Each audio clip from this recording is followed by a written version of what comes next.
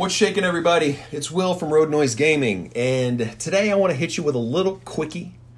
It's going to be extra rambly, extra chillaxed, extra stammery, stuttery, because I have nothing scripted. I'm just going to be ranting and raving at you guys, and really today is a hype cast for Cadence of Hyrule, so don't really expect anything too intelligent or too...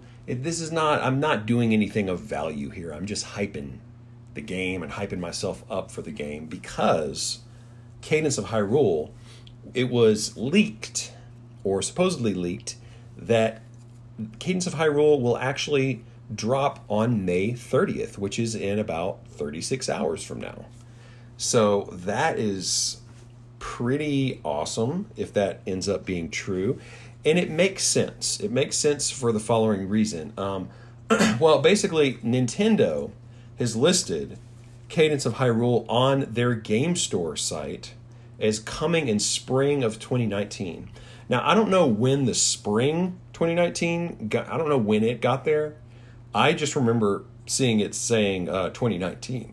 I don't remember it saying spring, but someone pointed out today that it is indeed a spring, or slated to be a spring release. Now, if you want to get technical, spring, the first day of spring is June 21st.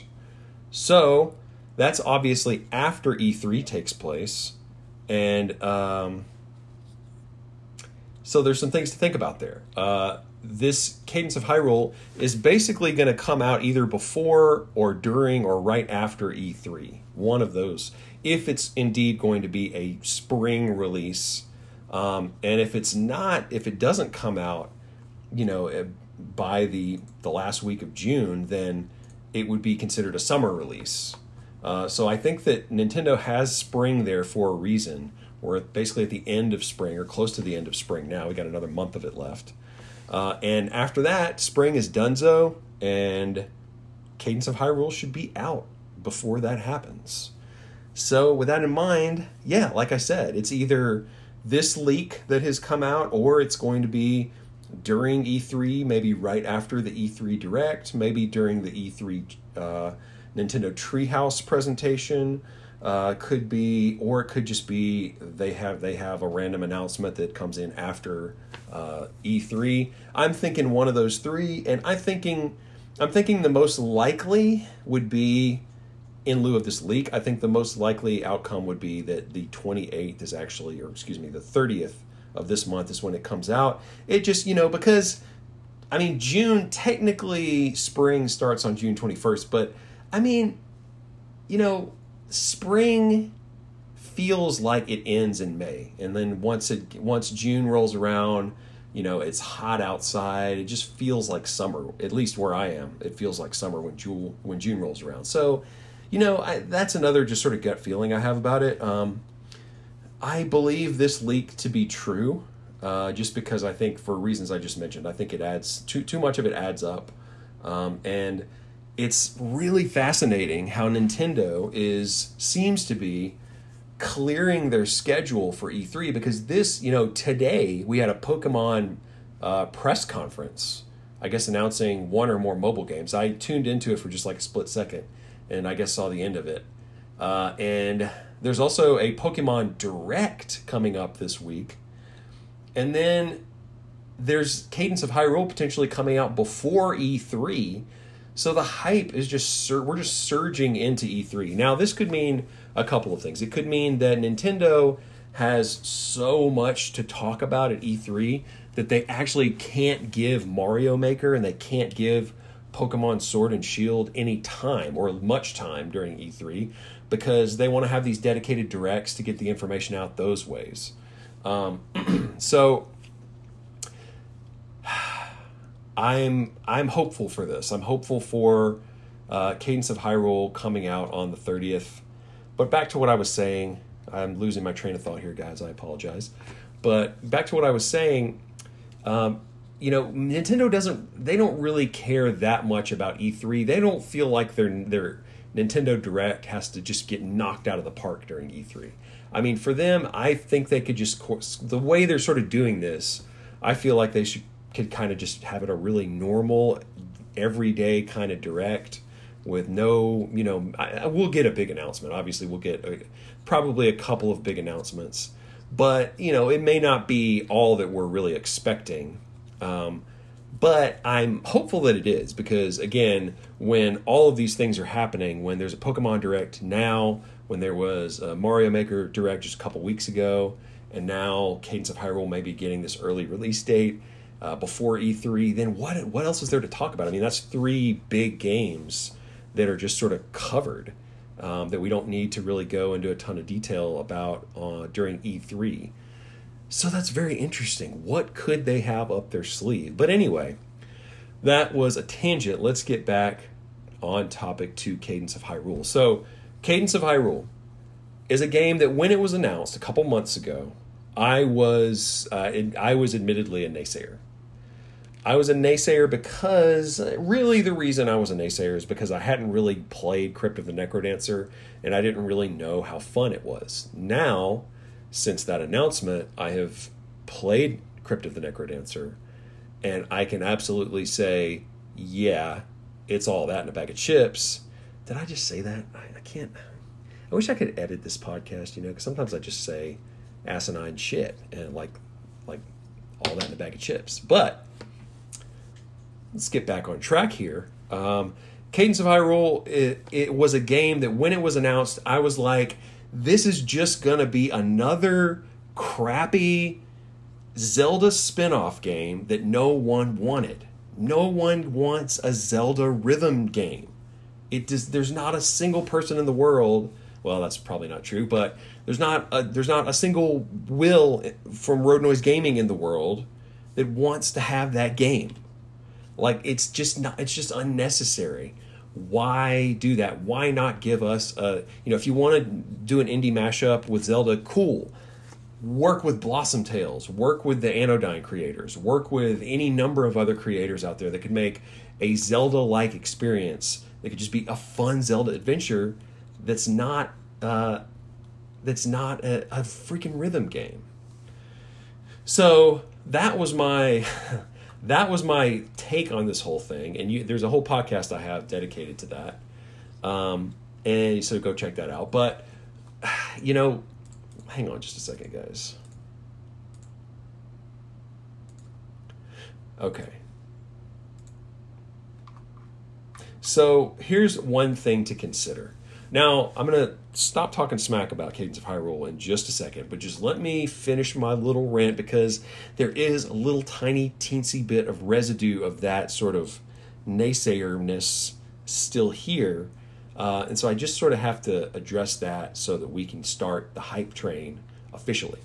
Okay, so basically, I love top-down Zelda. I grew up on top-down Zelda. I think that in 2019 is a great time for indie games that are Zelda-like. So that's basically a genre now, Zelda-like, kind of like Souls-like and all the other likes out there. And now Nintendo finally caught wind of that whole phenomenon. They caught wind of, hey, indies are cool, roguelites are cool. So, you know what? We could make another Zelda game. We could make our next Zelda spin-off game, but let's just get another company to do this for us.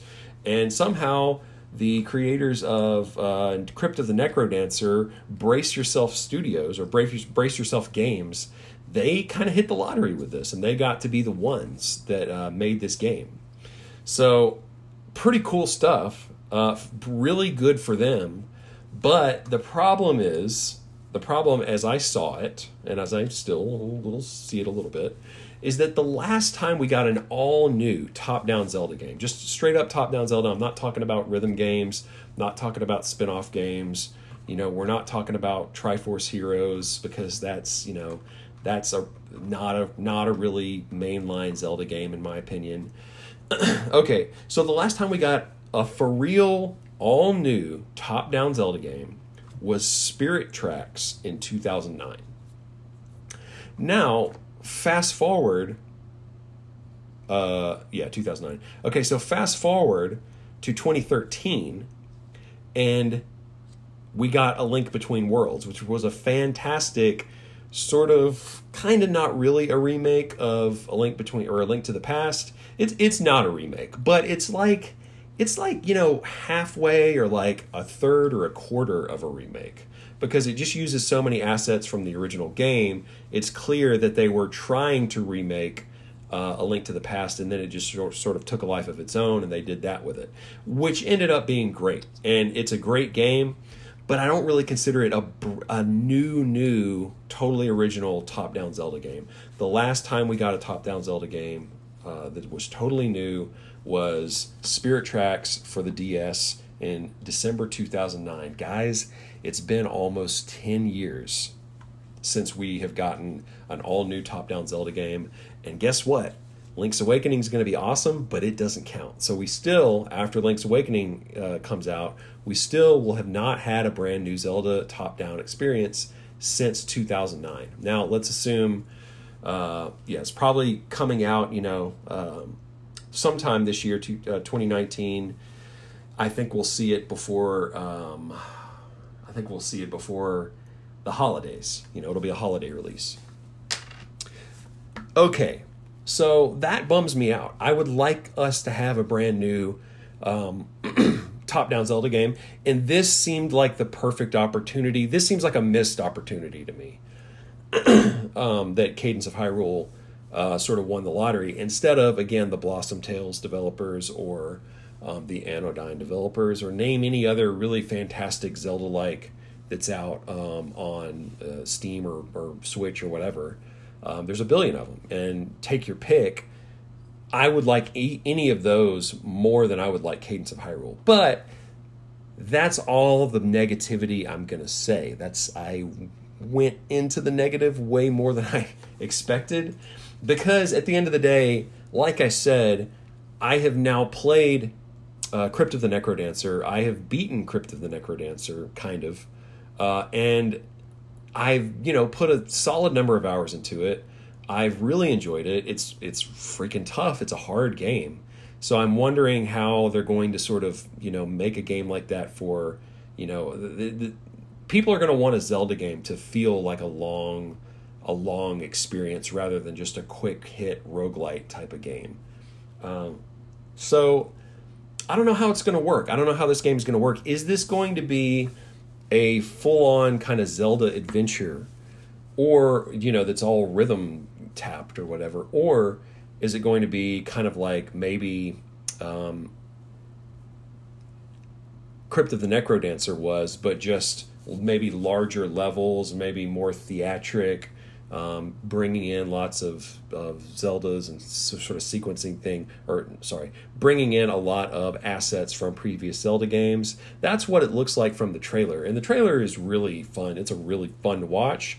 So I'm pretty confident this is going to be a good game. I don't see this being a flop. So do I wish that we had a different game? Yeah, I do. I wish that another indie studio had won this lottery, but at the end of the day, this game is in good hands. The Crypt of the Necrodancer is a great game. It is a rhythm game, but there's really nothing wrong with rhythm games. It's just, I feel like Zelda and rhythm games have nothing to do with each other. It seems kind of a forced thing that they're doing here. But again, I'm not really mad now. I've accepted that this is the deal. This is the Zelda spin-off game that we're getting. Nintendo has a long record of mediocre Zelda spin-off games, and this seemed like it was going to be another one. But now that I've had some time to digest Crypt of the Necrodancer, I'm all on board. So with that in mind, here is hoping, guys, that this game comes out soon. I guess really I'll leave it at that. The hype train is here. I am your hype captain. Not really. I just basically spent like 15 minutes talking shit about Cadence of Hyrule, but let me take off my hater's cap. Let me put on my hype. I am the hype captain of this choo-choo train. So climb on board. Cadence of Hyrule is hopefully coming this week. I'm really interested to see how much it's going to cost. Is it going to be like a $40 game? That'd be kind of weird, right? I feel like they got to keep the cost low on this game, because I do believe that they want to make this a mobile game as well. I think this is going to be like an iOS and Android game eventually, but they are going to debut it on Switch, kind of like they did with Pokemon Quest. I've talked about this before. But anyway, let's move on from Cadence of Hyrule. That was the topic of this here podcast, but I want to talk also a little bit about some of the other news that's going around. One, I want to touch on this Final Fantasy VII Remako mod for PC, and I guess some other versions of the game as well. But yeah, the PC version of Final Fantasy VII that you can get on like Steam, and I think maybe directly from Square Enix's website, which I own that. I think I picked it up during a Steam summer sale like a year or two ago and just haven't gotten around to playing it. And that, which is funny because I just did a whole podcast about how I'm gonna play Final Fantasy VII. But now, and I have been, by the way, I've been chipping away at it slowly but surely. But now I'm thinking I'm gonna have to go back to the PC to play it, because this Remako mod basically uses a technology that I'm not that familiar with, but it's called, I guess it's called neural networking. And essentially what it does is it analyzes an image, like a poor quality image, and it just basically, it's basically an in real life version of zoom and enhance. Like, you know how in movies you'll see somebody say zoom, enhance, and you're basically zooming in on these pixels and then saying enhance, and then it becomes a perfectly clear photo. Well, it's freakishly similar to that. It is, freakishly similar to that.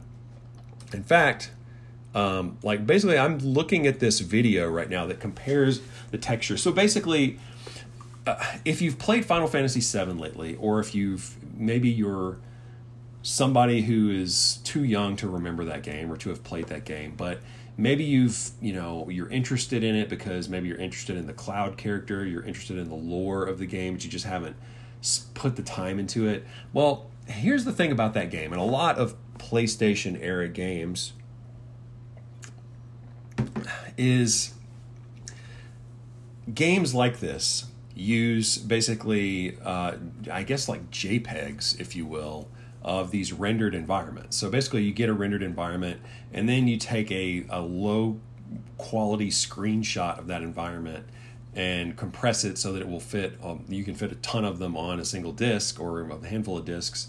And then you have your sprite walk around that and interact as if it's, a full 3D environment, when it's actually just a still image. So what they've done in this mod is they've taken all of these old, dated, awkward-looking images, and they have sharpened them, like incredibly, like weirdly,